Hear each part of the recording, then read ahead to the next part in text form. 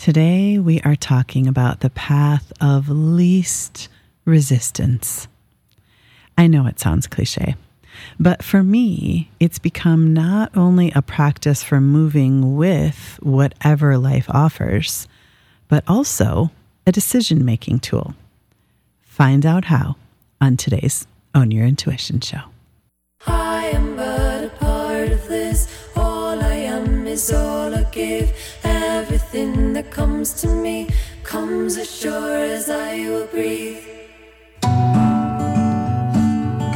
Do you crave clarity and insight?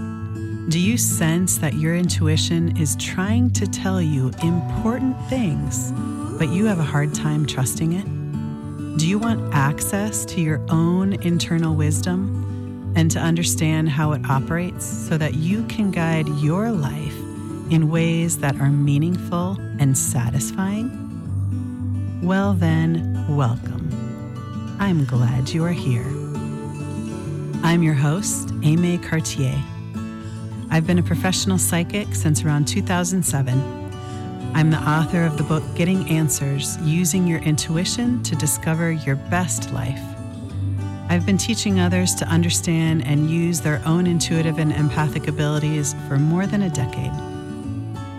Join me each week for true stories and tools that will inspire you to take seriously your own inner knowing, that internal sense that you have uniquely tailored to you and designed to not only set you on the roads that are best for you, but also help you avoid the ones that are treacherous. It's time for you to own your intuition. When I conceived of this particular podcast, I was sitting in a hot tub in the middle of a forest.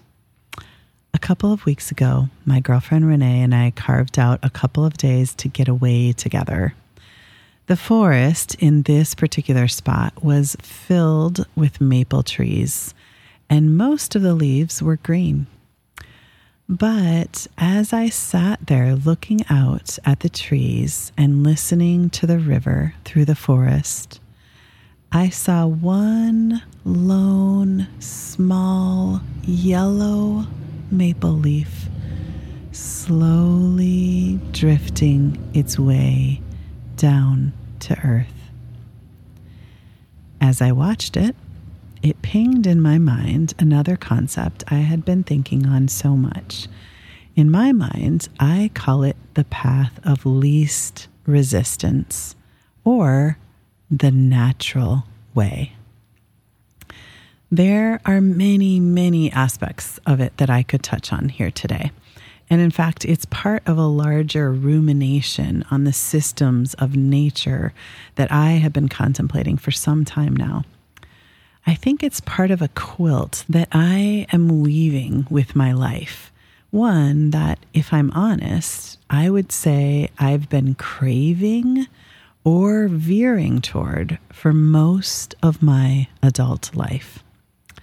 I feel like I've finally been able to identify the weft and the warp of this rhythm. It's the framework for a new living experience that I have been crafting with and for our family, a part of a realignment toward the systems of nature of which we are a part. I'm not really sure when it all started to click for me or turn from an intangible craving into something practical. Probably last fall, when I started to get the insight that I needed to organize my calendar around the moon. I truly had no idea to do that when I got that insight. And then, quote, accidentally, dropped in the work of Kate Northrup and her book, Do Less, which I highly recommend. In her book, she literally outlined a formula for what one could call moon living and how to align your life, your schedule, and even your business to the cyclical rhythm of the moon, which, in my words, as an animal of this earth, we are all a part of, whether we recognize or remember that or not. That was probably the beginning of me bringing the concepts and design of nature into my mind for some up-close examination on just how I could put it together into a lifestyle. One that followed an ancient and sustainable pattern to which I already belonged: nature. But the piece that I want to talk about today is what I call the path of least resistance and how it relates to intuition. It's something that I've used during huge changes in my family's lives to accept and move with the river of life as it turned, and even one I use for small decision making. And the premise is this: the way is just like the leaf falling in the forest. It's easy. It's obvious.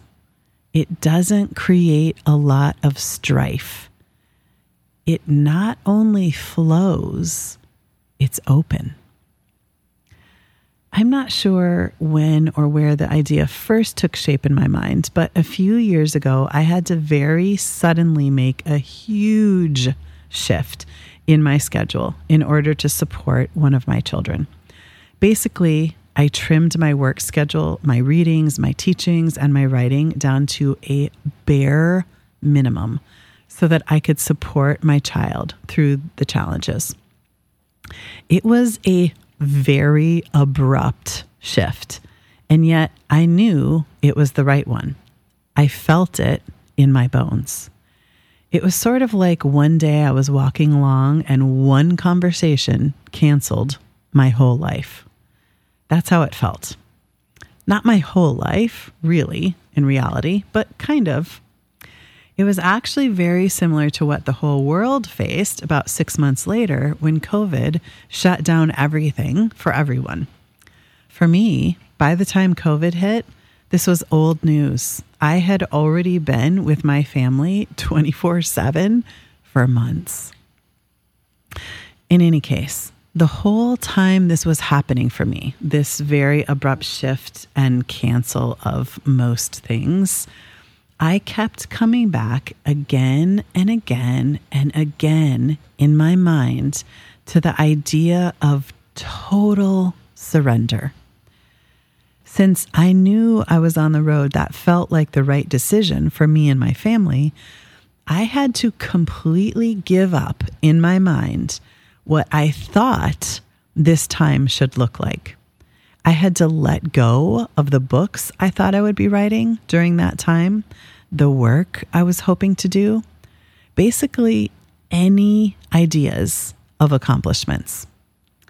Instead, I hunkered down into the idea and reality that the accomplishment I was working on at that moment was growing two healthy beings, my children, and that the other ships, the books, the programs, etc., would still be waiting for me in the harbor when it was time to return. And that is exactly what happened. I don't want to suggest to you all in any way that this was supremely easy for me. It was discombobulating for me in so many ways. It was like running a marathon for months in a race I didn't even know I was in prior to this happening. But what I returned to again and again in my mind was the idea of a river flowing. How there are bumps, there are little eddies, there are rocks that create rapids that make everything feel fast moving and intense. But that in all of that, the river does not resist. It just flows. I saw this slogan on the back of a library book my daughter has checked out right now. Obviously, it's related to the book, though I really don't know how because I don't know anything about what this book is about. But it says, you can stay stuck or you can move forward, but you can't go back. It makes me chuckle internally every time I see it because isn't that just how life feels? That's how that time period felt for me too. I could make some useless attempt at resisting it, or I could go with the flow and meet the challenges in the best way that I could. And so I actively chose the path of least resistance, the one in which I accepted wholeheartedly what was happening and just moved with it, even through the rapids. This is Aimee Cartier, and you are listening to the Own Your Intuition Show.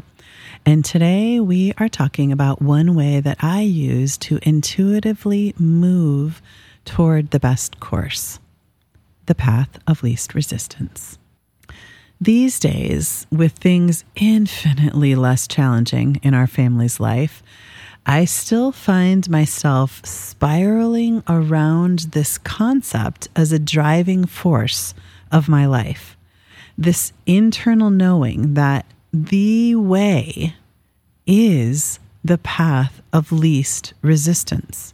Now, I am more likely to put it into play as a guiding concept, meaning when I notice I'm having to do too many somersaults, metaphorically, not physically, too many somersaults to accomplish something, that's when I know it's not the best way. It's like attempting to blossom in winter. When stress builds up in my body over something, or I notice I am doing a lot of heavy lifting in my mind, or circling around and around trying to understand how to accomplish something, that's when I know that is not the way, or it is not the time. Here's a recent example. I told you my family is planning a traveling lifestyle. Well, for quite some time, we have been planning to leave for Europe in October. We also have a cat, Freya. Last year, we got a diagnosis from our vet that Freya was in renal failure. It's basically a common way that cats die of old age. Their kidneys fail. In order to help her be more comfortable as she went along, we started giving her sub-Q fluids each week. Think of it like an IV that you insert and drop in fluids. Well, because that's what it is. A couple of months ago, Freya started vehemently refusing the medicine. I honored her request and stopped giving her the medicine. Our whole family thought, well, we might not have much time left with our beloved girl. Since then, however, instead of a sharp decline, which we thought might happen, she seems fine. She literally seems as healthy as ever. So now, our trip imminent, we were starting to somersault around how are we taking her to Europe? Can she move through different countries with us easily? When I noticed the circular panting I was doing in my mind to get my head around how we would do this optimally while attending to all of our other needs, I started to wonder. The very next morning, my husband said that he had an idea. Why don't we start in the U.S. with our camper and our cat first?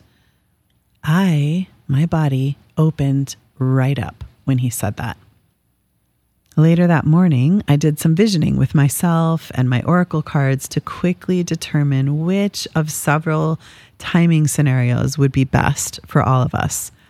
And when we landed on this one, where we start in the US and we push Europe out until the spring, the relief for the whole family was palpable. The truth is, though Freya is already 18, we have no idea how long she will live. She could still have years left in her. She's surprised me many times before. I've told you some of those stories in episode number 12, where I talked about animal guides. We still may be taking her to Europe with us this spring, but I can only assume from what I've felt internally and energetically that for one reason or another, pushing the Europe part of our trip out a bit is the best way for her and all of us. And my first cue was the heavy lifting I was doing in my mind about this topic. In my body, I felt like I was trying to push a seedling through frozen ground. That path was the path of mucho resistance, even if it was just energetically. So, here is what I would put to you. Are you doing any wrestling in your mind? What might this signal to you? Might you want to try to let go like the leaves and follow the path of least resistance?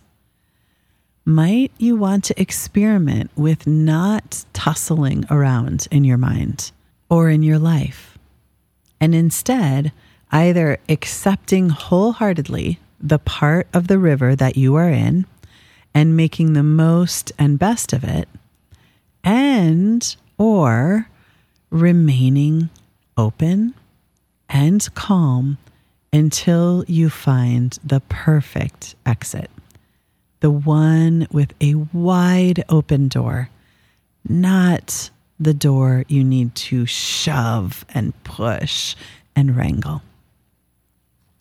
Let me know how it goes. I would love to hear. Feel free to reach out to me. You can find me on Instagram or DM me there, or you can even send me an email through my website, aimeecartier.com. Because the fall equinox is coming up this weekend, it also seemed like a good time to touch on this season of autumn. I wanted to mention that another way I think of fall is as the harvest time. So right now, it's time to put all your ducks in order, to take care of the details, to contemplate what you might need in your metaphorical or physical larder to help you prepare for the next season, which, as we talked about in episode 40, is all about rest. I look forward to meeting you again here next week. All my love.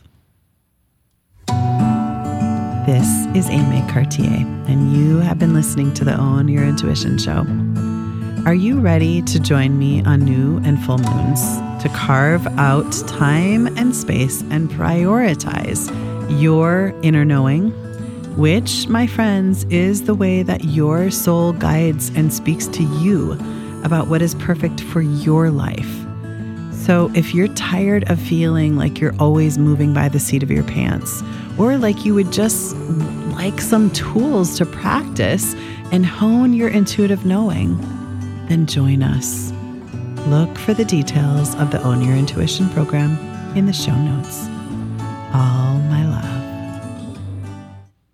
I am but a part of this. All I am is all I give. Everything that comes to me comes as sure as I will breathe.